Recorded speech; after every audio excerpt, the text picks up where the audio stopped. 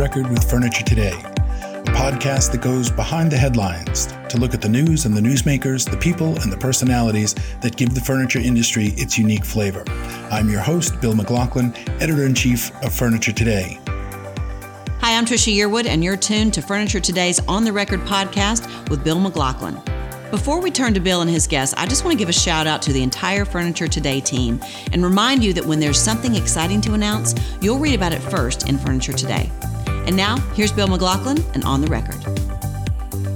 I'm Bill McLaughlin, Editor-in-Chief of Furniture Today. My guest this week is Doug Rosenboom, Senior Vice President of Merchandising and Marketing at ART Furniture. Doug, welcome to the show. Hey, Bill. Thank you. I appreciate it. It's good to be here. Well, you know, you are now one of three former Thomasville guys I've had in the chair. Adam Tilley actually was the guy who coined the phrase. After I had Jeremy Hoff on, Adam called up Jeremy and was like, I hear you were in the chair. So it's become kind of an internal joke to have, you know, who do we have in the chair this week? So welcome to the chair. Appreciate it. It's my own chair. We're socially distanced and it's comfortable and I've got my coffee. So it's good to hear that Adam coined the phrase. It's something he's especially very good at. Yeah. Well, why don't we jump right in? I mean, I do want to talk about some of the new things that you're doing at ART because there have been some significant recent changes and you have, I think, some really noteworthy things to talk about. But why don't we start a little bit about talking about a little bit about your career and some of the folks that you've crossed paths with. I mean, interestingly, you have had two tenures, right? Two tours of duty, if you will, at Thomasville, 2001 to 2004, and again in 06 and 08. I'd love to get your take on, you're at the company, you leave to go to Pottery Barn for a while, you come back. What was it like when you were there in the first go round? And then how did it change when you came back? I'd be curious how you saw the evolution. Yeah, I think that's a good question. And I've had friends and some family members that have also been part of Furniture Brands and, you know, have done really well and have seen kind of the full gamut of what went on over there. I would say Thomasville at that time definitely was in its heyday. And you know, for them at that time, they were starting to open their own retail stores and they stopped doing some of the wholesale business because they were looking to the future. And I think they were able to do that because they had enough head of steam and product and clout as a wholesaler to start to go into retail, but it didn't rub everybody the right way, you know. A lot of people got cut off. Even to this day, when somebody says, "Oh, you were at Thomasville," right after that, they'll be, "You guys cut me off." And I put my hands up, and I'm like, you know, hey, you know, sorry about that. You know, wasn't me personally. So yeah, back then, Thomasville, you know, Hickory Business Furniture was part of Thomasville. Pearson Upholstery was part of Thomasville. They had a division up in Virginia that sold product to Target. It was a fairly dynamic business and, you know, really at the top of their game, I think. And but I think, you know, nothing ever lasts forever. You know, there's the retailer Ashley of today was a Heilig Myers before, and there's people that come and go. And I think that's the key thing is knowing how to evolve in a changing market. I don't think I've ever been in a company or a market that wasn't changing. And, you know, some people might say, you know, well, it used to be great. You know, remember when it was this? And I look back and say, you know, that doesn't really do a lot of good because things are always changing. And it's kind of how you deal with change that's really makes you, you know, a good manager or executive or whatnot. So, but yeah, that first stint, really kind of the heady times of Thomasville. And I left. I got recruited to go to Pottery Barn. I remember the first person who asked me, they were like, why would you go, you know, join like a pottery company? and which is funny, you know, they literally, they were serious. And, oh man. But but yeah, I left Thomasville at that time, was recruited by Williams-Sonoma, which owns Pottery Barn. And initially didn't think it was the right move for me. But ultimately saw that as a real learning time and challenge. If anything, I try to learn. I'm just a voracious learner, and took that as an opportunity to go into a whole new business back when barely anybody in the furniture industry was selling online or via a catalog. That was, Pottery Barn was the behemoth. So I went to go work for a pottery company for a while. Well, it's really kind of interesting. I mean, Pottery Barn was the RH. I mean, at that time when you went to Pottery Barn, Restoration Hardware was literally selling hardware, right? I mean, it wasn't anything like what we think of today. And the Pottery Barn really is very much the precedent to that, or the kind of the progenitor to that. Yeah, and probably when I joined, it was just a few years removed from when Gary Friedman was actually at Williams-Sonoma and Pottery Barn. So, and his mark was still there. I worked for Thalia Tejada, who was the archetype of the Pottery Barn brand. The Pottery Barn brand, the look and feel, is Thalia Tejada. That's who that is. That look and feel. Now she's a chief creative officer now for RH, working for Gary. And so I had coffee with her maybe 18 months ago in Corte Madera, California. I was in town. I said, "Hey, you want to have coffee?" And I went to the RH corporate office, and she's still doing what she was doing. And I learned a lot from her, my time at Pottery Barn. And, in that era, that's exactly when, to your point, RH went from selling trinkets and, faucets and a little bit of furniture to actually getting serious about furniture. And we lost a couple of our employees, my folks, that worked for me at the time, to RH, and we would run into them at market and just, smolder at each other. So those were the days. Right. You pretend to be friendly, right? You're kind of frenemies. That's right. Yeah. There's Gary, in his jeans, and smolder. So, yeah.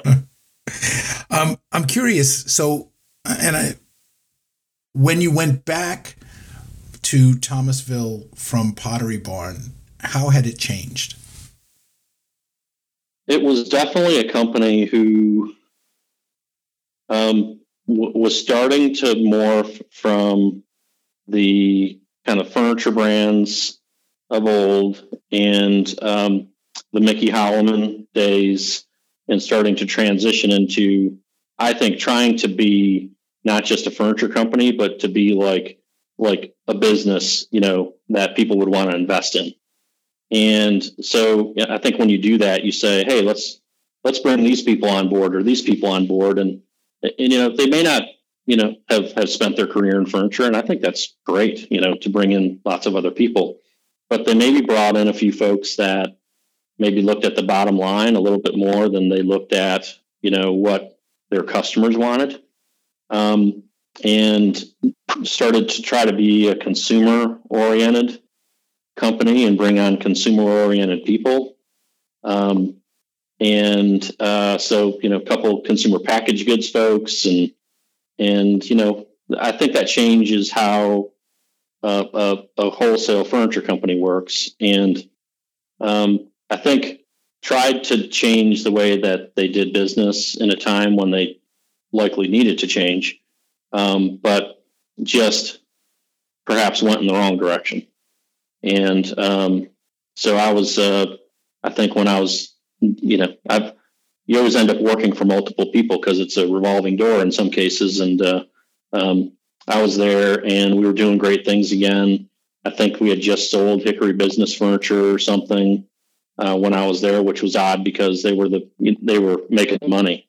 And we were still sending a lot of money to furniture brands, but absolutely the business did start to change, and brands started to change. Thomasville was still benefiting from its own brand. When I was there, we did outdoor furniture with Home Depot using the brand to kind of build on our cabinetry program that was also at Home Depot.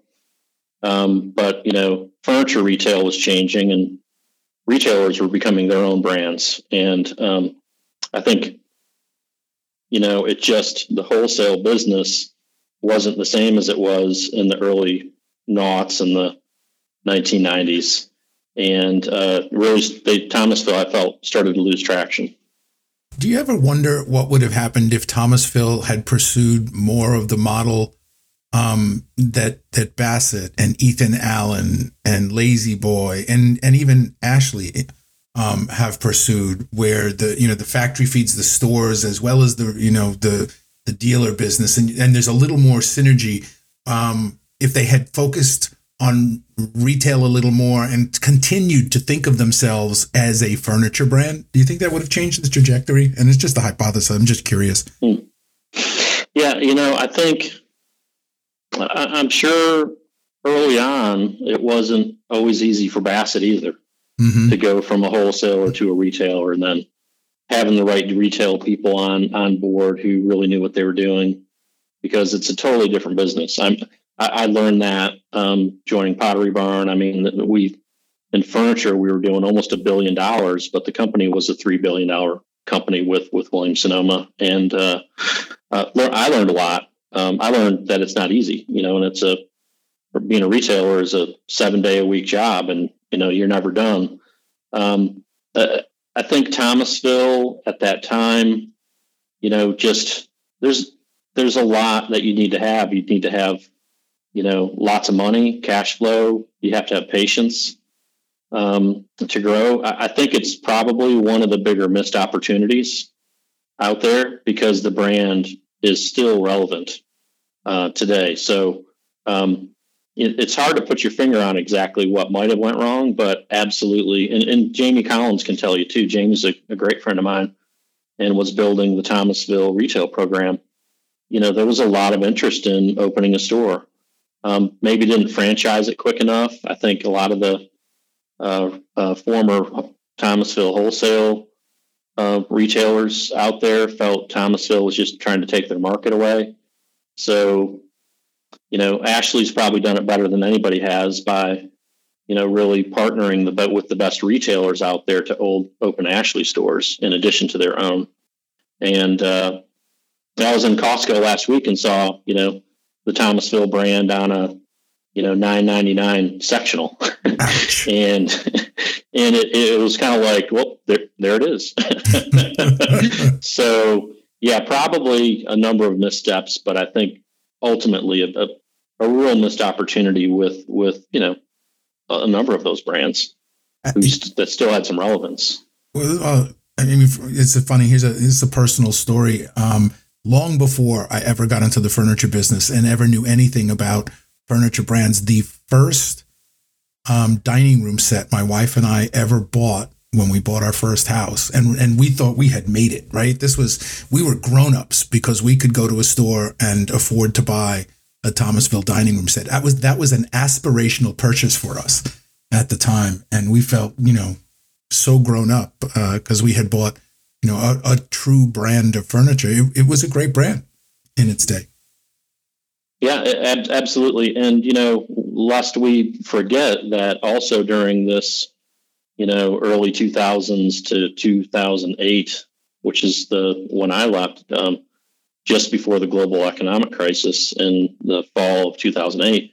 I mean, during that time, Thomasville in particular, like dozens of other companies, couldn't compete with U.S. manufacturing anymore. And, the folks within furniture brands, felt like the company was doing something wrong because they weren't going to Asia fast enough. Like, we're going to miss out. And I think ultimately Thomasville probably did some things that with product in particular from overseas that they never could have made in Thomasville. Ernest Hemingway is a great example. I mean, that brand probably did at its peak almost $90 million in a year, which is like amazing, like one group, right? Yeah. But they never, parts of that were made in Thomasville, and a lot of it was made in the Philippines. But ultimately, Thomasville lost a fair amount of its soul in the process of transferring a lot of the knowledge that they had as a quality brand to having a quality brand coming from another location, right? So I think there's probably still a little bit of people that think Ethan Allen, is in Danbury, Connecticut. That's Ethan Allen, and if you're named after a city like Thomasville, I think there's something with that brand that makes sense to people that over time has obviously been lost. Whether it's still in that Costco box with that sectional, I'm not sure, but people still remember it. Yeah, that's true. So you were there at Thomasville, and then you went to a retailer that certainly was just exactly like Pottery Barn. You went to Walmart. So tell me about that transition. I mean, I can see a connection, right? I can see a kind of linear logic to Thomasville, Pottery Barn, Thomasville, right? You're working, in kind of a similar area, and Walmart is a real different animal in many ways, not just in terms of obviously style and price point, but in terms of volume of business. I mean, you're talking about a scale that just dwarfs anything else. What was that like? Yeah, so if I tried to draw parallels to, being in, what we'll call just the North Carolina furniture business, which I'm from Michigan. I'm a transplant. I'm like a Michigan furniture area person growing up that moved to North Carolina, and how do I go from that to a multi-distribution retailer like a Pottery Barn, or in this case Walmart?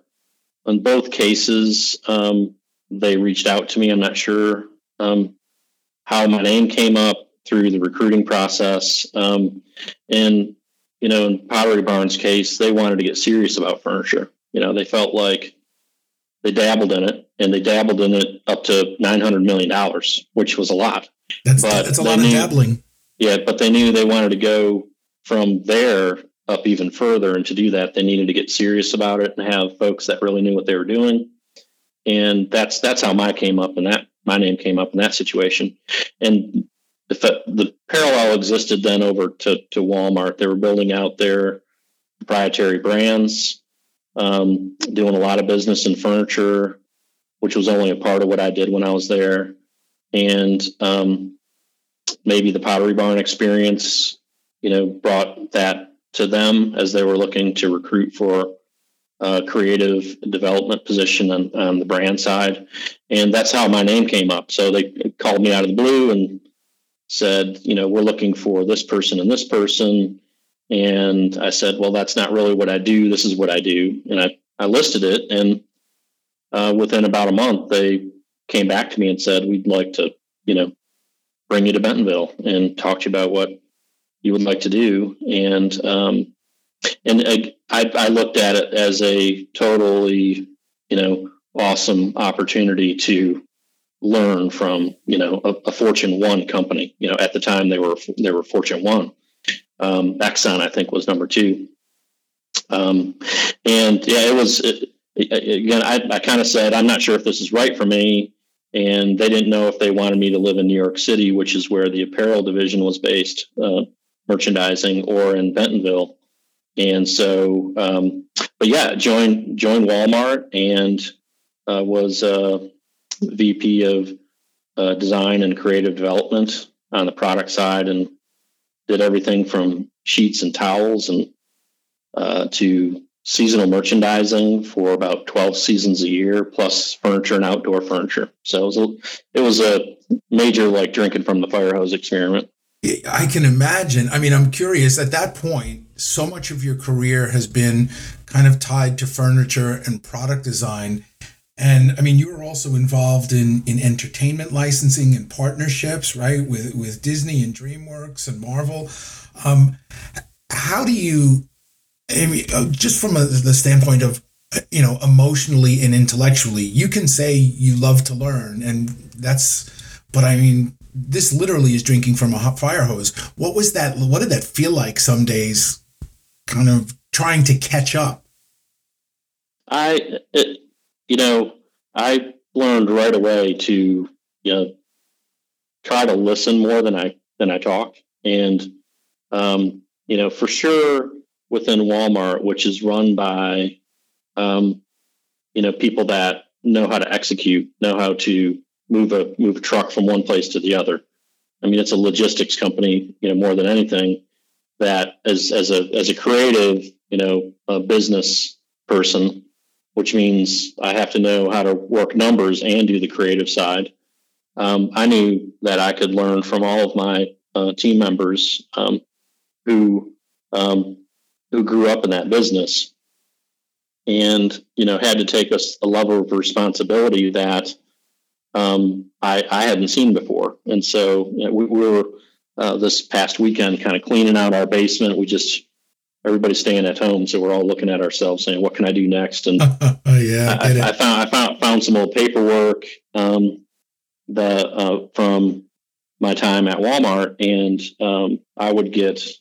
I was a corporate officer, and we had Friday morning officer meetings, and it was like going to what I would consider like a Harvard B school for retail, like every single Friday morning, because you're with the CEO and the president of Walmart, and all of your folks that you work with are there, and you're just listening to how the business happened that week. And I would get a 100 top seller list every week to review. And, the numbers that you see are mind boggling. And what you realize is, Walmart's a company. My team was not a huge team, but, we did the same things a lot of companies do. The only difference was we were doing like $425 billion. And you had, lots of stores. It's the same work somebody else does with 20 stores, but, you're connected to a machine that does, $16 million worth of milk sales a week. And that was 10 years ago. So that was what I saw on the sheet that I found, was that week's 100 top sellers. And I'm like, that it's amazing to kind of be a part of that. And there was a lot that you learn about how to scale. I'm curious, does the work scale like the dollars? In other words, are you doing similar kinds of things, but others take care of the scale takes care of itself? Or do you have that much exponentially more to kind of keep your fingers on?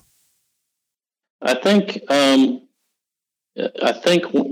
what I always realized that with Walmart was that detail mattered. So the story from the days of Sam Walton was the day that they stopped putting cents, meaning like those 2 decimals, on the weekly sales sheet because the numbers got too big. When they said they wanted to take those 2 digits off, Sam noticed it and said, "We're never going to take the digits off of these sales sheets." So it's a company that knows how to pay attention to detail. It also, I think, is a company that knows how to leverage itself.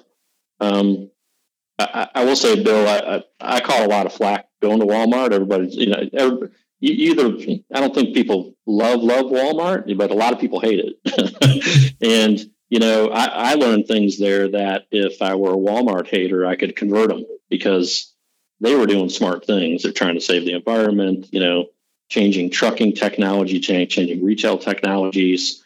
I don't think a lot of people really care about that because they're an easy target, but they knew that cotton was going to go up in price, as an example, to the home division. And they said, why do we have 20 different towels all over the world for all of the Walmart subsidiaries? Let's make one towel and let's buy futures in cotton and let's own the supply chain. Well, they did that. And so then you realize I'm picking colors for a towel that's going to be a global towel all over the world, or a global wine glass or whatever, because Walmart's looking at a bigger picture of, how do I leverage our scale to simplify in this case? And so that's when you kind of realize, we're one team picking a color for a towel, but those same colors are going to be used at Asda in the UK or Walmex down in Mexico. And that's kind of how far their reach goes. Well, that was something, wasn't it? This is Trisha again for Klausner Home Furnishings. From my very first collection, I knew I'd come to the right place, that Klausner understood what I wanted to do with my furniture, how I wanted to share my recipe for comfortable living with the world. Now, let's get back to Bill McLaughlin and see what he and his guests have to share with us. I want to kind of try and synthesize all of these various experiences, right? Because what we do before kind of makes us who we are. And I mean, we can talk about Larson Jewell if you want, but I'd like to kind of jump forward a little bit. How you took all of those experiences, right? The Thomasville branding experience and what they were at their time, your 2 stints at 2 very different retailers, and then you come back to ART. When you come back to the furniture industry, what do you think you brought with you that really helped prepare you for what you're doing now? Yeah, I think, what I learned was, what feeds my soul, like what makes me happy, during the process. You can go and pick up lots of experience and knowledge about, how P&L works and, how do I add value and returns on investment. You can do all those things. And I learned a lot about how to do all that. With my other experience just outside of the core furniture business. But ultimately for me, it's about, how do I personally add value and who am I with regards to being like a developer? And that's how I started. So I started as a furniture designer. I went to Kendall College up in Grand Rapids and, I lived with like a pen in my hand. I got a pen in my hand now and I draw and I sketch and I come up with ideas. And when somebody asked me, I was living in Atlanta and somebody asked me, would you ever get back into the furniture business again? I think it was Adam Tilley. And I said, if the right opportunity came along, it's a business I love and I love the people and I love working with retailers. And, so ART, like within a couple weeks, ART reached out and, in a day, Jeff Cook drove down to Atlanta and I was talking to Jeff. I've as much as it's rewarding to be a part of a big company, it's even more rewarding to kind of take what you learned and really impact every area of a company, which is what we do here at ART. I mean, Jeff Young, who's amazing to work with, and Jason Foy on our sales side. I mean, we wake up, come into the office and, we say, what do we want to do? Where do we want to go? And how do we want to do it? And we're capable of doing that. If you're with a much larger company, you're a cog in the wheel, but the wheel, is connected to many other gears. And I get a lot of pleasure from, being responsible and making decisions for our company and our people within the Marcor organization, and knowing that, we're going to make it happen. And that's where a lot of the fun is. And I love this business. And that's really why I'm back in furniture, because I love what we do here and I love the people. And interestingly, I mean, you and Adam kind of tag teamed, right? And he left ART, you joined ART. It was interesting how your paths kind of semi-crossed there again. It's an interesting industry. Yeah, and Marcor, just like with furniture brands, I really enjoyed Mickey Holloman's leadership in particular, and he was the reason why I came back to Thomasville. I got a call from somebody who said, Mickey wants to talk to you. Would you ever be interested in leaving Pottery Barn to come back to Thomasville? And so I talked to Mickey, and then next thing you know, that's how I ended up back in Thomasville from California. And, with this, ART, which I had kept eyes on, and I knew about the company, absolutely. And I knew about its, partnership and ownership with Marcor. Well, I used to work with Richard Fong on projects with Thomasville in the early 2000s, and met him very early on, and have got a high level of esteem for the Fong family and the Marcor company. ART being a part of Marcor in its massive growth at retail in China was a real draw for me when Adam left and to take this role. And so that being a part of something bigger, is maybe a good theme for what I've been doing. And, Marcor is a great partner. And so, was very, very happy to join ART. At a company, I mean, if we're talking about size and scale, right? I mean, ART is not Walmart in terms of sales. It's not Pottery Barn in terms of sales. But is there something that you find, I mean, I'm listening to what you're saying, and is there something that you find satisfying about having a kind of more intimate level of control, right? Because in an organization like Walmart, your piece is, you're one molecule in this giant organism. And at a company like ART, your ability to influence outcomes and to touch people directly, it sounds to me like that's something that's appealing to you, that you enjoy that personal touch. Yeah, absolutely. The personal touch at Pottery Barn would have been doing the seasonal floor set in their flagship store in Burlingame, California, and watching customers walk in and pick up a plate, or sit in a chair that you sat in.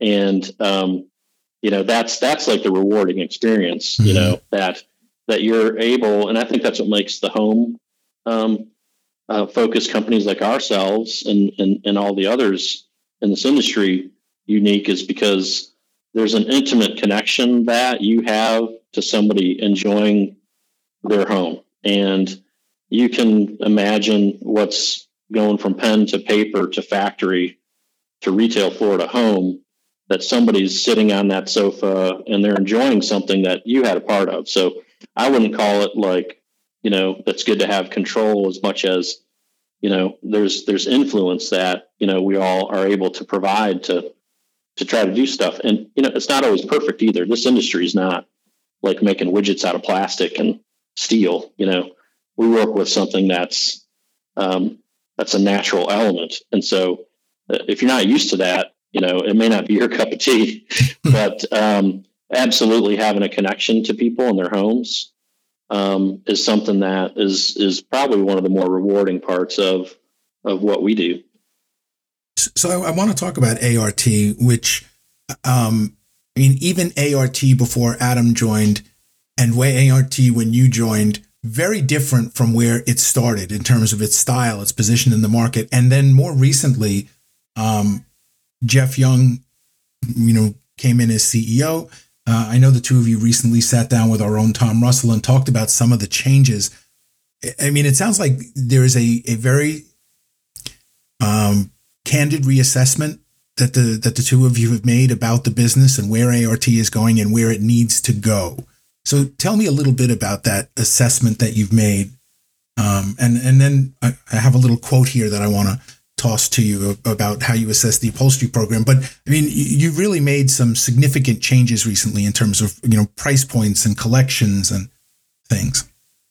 Yeah, I think, over time, ART, when I joined, we had really great products and they all looked great. But they were starting to go up in price. The costs in China are increasing. There's, economic changes to the way a lot of companies have functioned that have increased price. And over time, I think ART just got a little bit too expansive with products and choices, and not as good a value as they could have been. And if anything, knowing kind of who you are and what you do and how to get down to basics is always really important. And that's really what we're focusing on. We're focusing on who are we, what value do we provide within, the domestic market, I would call it, because our designs that we develop also go to our retail stores in China. We're the engine, the creative engine that helps feed our China retail stores, which is kind of a whole nother thing. But if we can simplify and deliver value and have really great products, that's what we should do. And if we're not doing that, it's fine to kind of call ourselves out and say, I'm not sure that really hit the mark. And I think, we we sell to a lot of really, really smart people. And when they see something that they like and they think it's going to sell in their store, that's part of it. It still has to retail in a store. But if we do something that doesn't hit the mark, we want to know and course correct. And what Jeff's really brought to us is an opportunity to probably say it a little louder. We're going to change and we're going to go do this because the business needs demand of it, and that's really what we've done. Well, two of those course corrections I think of probably most visible to the outsiders. Rethinking the Epicenters collection, which was really a focal point for a couple of markets there, and also the commitment to outdoor. That looked like that was about to be a major new area of expansion. Why don't we start quickly with outdoor, and then I want to talk about Epicenters. What was the reassessment with regard to outdoor? Well, similar to the increase in costs on the China side of manufacturing and tariffs, outdoor quickly went from an opportunity for us to add value to a massive additional cost with regards to tariffs and price increases.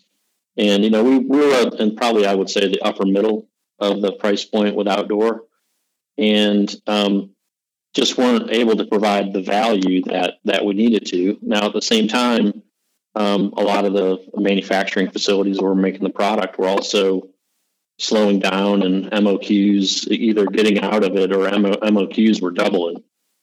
And just didn't make financial sense for us to continue to do that. And so, I think it's a good thing if you can, if something's not going to work out, that you figure that out pretty soon.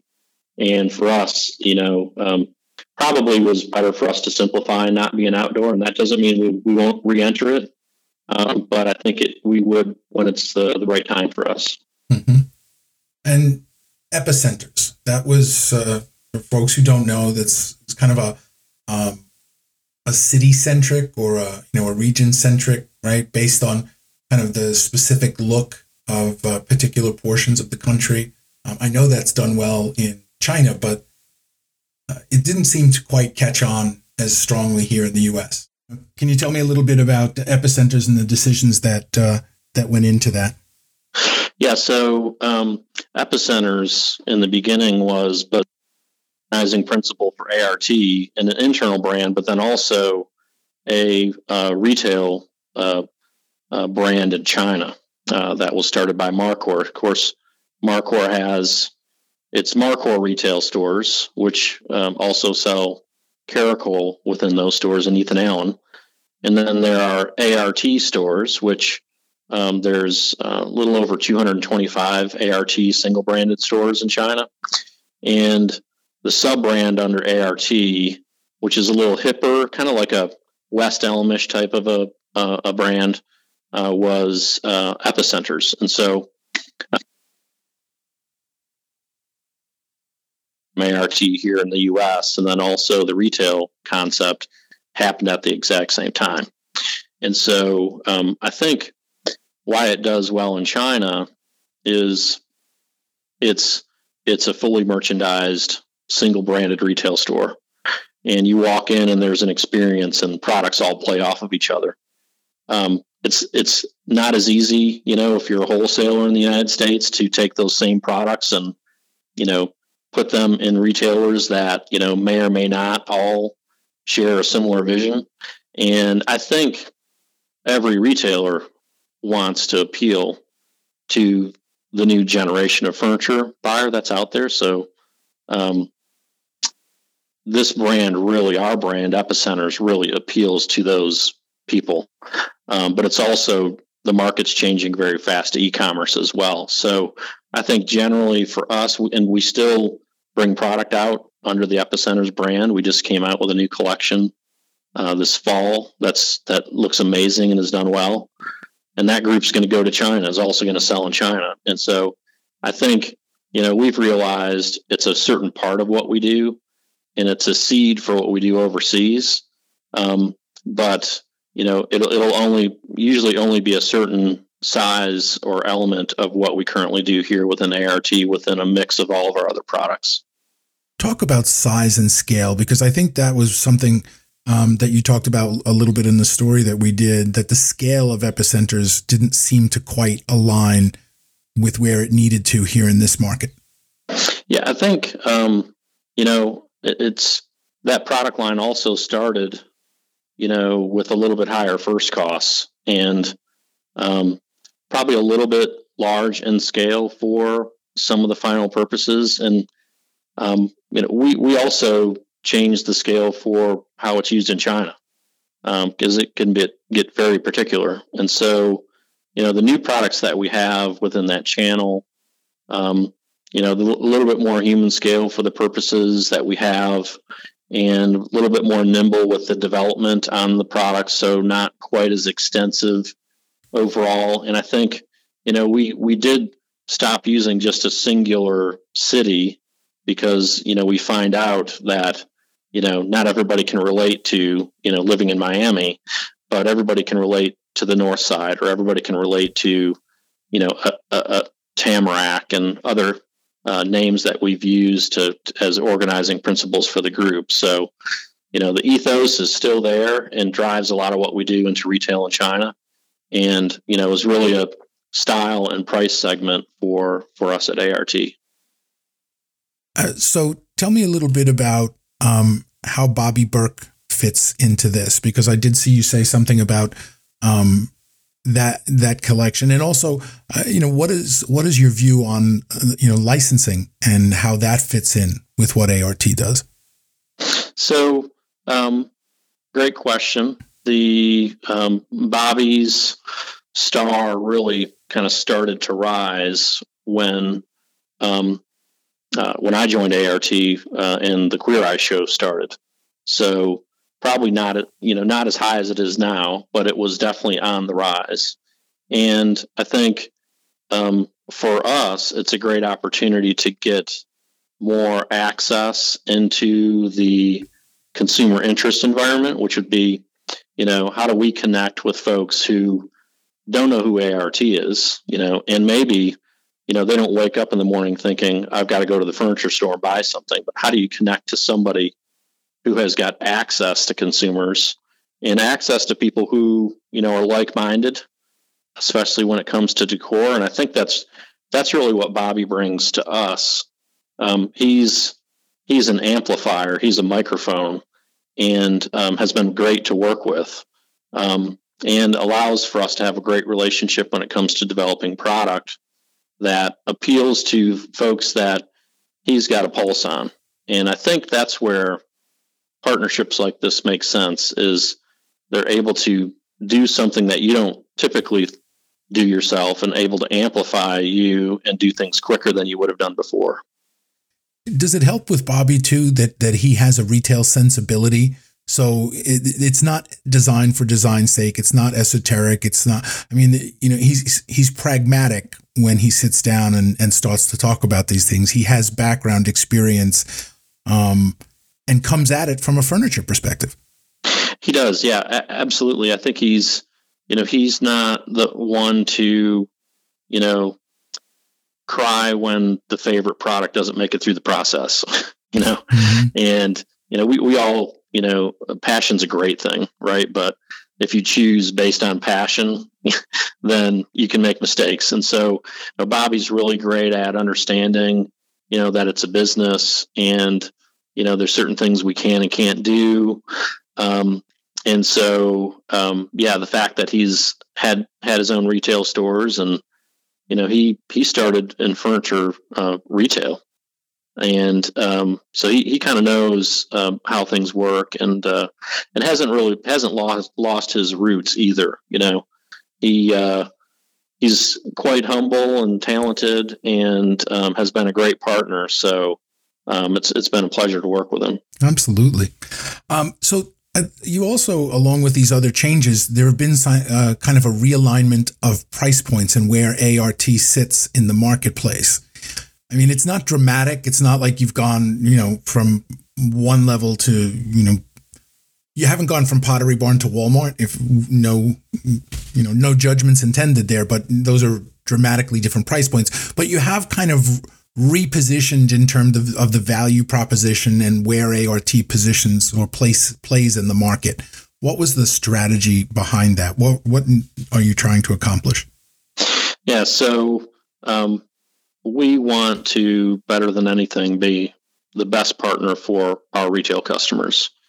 And to be able to do that, we want to provide a value. I think that's what ART has always been. It's not that the product is less than somebody else's product when it comes to the content of it.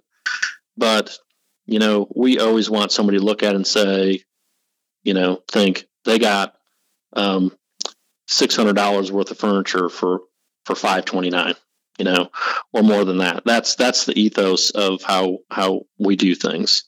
And, for us, consolidating our manufacturing in Vietnam and our warehousing, which is primarily done from Vietnam, and our mixed container program out of Vietnam has been the bedrock of our strategy over the past 6 months. And by doing that, we've been able to become much more efficient. And I think during this pandemic, we've all learned how to become more efficient. And that's made us a better company and also allows us to deliver a better value. So if we can simplify, have great products, have the right SKUs from one location, we can deliver better value. And that's really been our focus to get to those price points. And we think, there's a gap between, the mid price point and the bottom end of the upper mid. And so we want to have quality that, some of our competition have, but land in a value that's somewhere in the middle. And we think that that's going to, be meaningful at retail. Either the retailer is going to make more money on their product when they sell it, or a consumer is going to come in and get something for a better value than they would have otherwise. So, but it's really that centralizing of our supply chain that's allowing us to deliver a better value. Speaking of supply chain, everybody's struggling with that these days. How are you guys dealing with all of the issues that folks are facing in terms of freight increases and material costs and shipping from Asia, all of that kind of stuff? I mean, even finding labor. Is that something that you have to deal with too? Yeah, I don't think any one of us 5 months ago would one, think that we're still dealing with this pandemic the way that we are, because it's become a new normal, and two, think that we'd go from canceling orders because factories were shut down to reordering and, planning out the next 6 months because you can't get enough. Our backlogs are as high as they've ever been. And, we're fortunate to have good business relationships in Vietnam and, of course, in China with our Markor factories. So we're faring just fine when it comes to placing orders, but, the lead times are extending. And, the key thing for us is to do the best we can to fulfill promises on the product. For sure, shipping costs are going up. The law of supply and demand is going to push things, I think, to go up a little bit. But we're probably going to see that, across multiple product categories for folks here in the U.S. So, we just want to stay on target and use our relationships and our ownership stakes to make sure that we can keep delivering, according to our backlog and our customers' orders. So as we look at the next two markets, as people start to see some of the implications, some of the outputs of the new ART, and I think we'll wrap up on this question. What do you think will surprise people most when they come to see ART? Well, I think when they come in the door, which it's, the first customers that came in for pre-market were like, you're here. Everybody's opening their arms, but not, not getting too close, but I think when people walk in to our space, they're going to notice, how clean and fresh we look. And, we've changed the aesthetic of how we present product to be simpler. And I think, we think that, technology has changed the way we think and the way we do business and the way we make choices. And, all I'll say is, our showroom reflects that. When you walk in, you get a feeling like I'm making singular choices, but I can still see everything. And so that's probably the biggest change. And then the next would be that the products are right, the comfort's right, and the look and feel is correct. We spend a lot of time making sure that, we're not going to introduce it unless we're proud of it and we think that it's going to have a place. So, yeah, people are going to see a real difference the second they walk in the door. Well, good. Well, it'll make a good story to follow as we see how that continues to evolve. Doug, I really appreciate you taking the time today, socially distanced and respectively from our home offices. Absolutely, Bill. Appreciate it. All right. My guest this week was Doug Rosenboom, Senior Vice President of Merchandising and Marketing at ART Furniture. Thank you for joining us. I'm Bill McLaughlin, wishing you good business.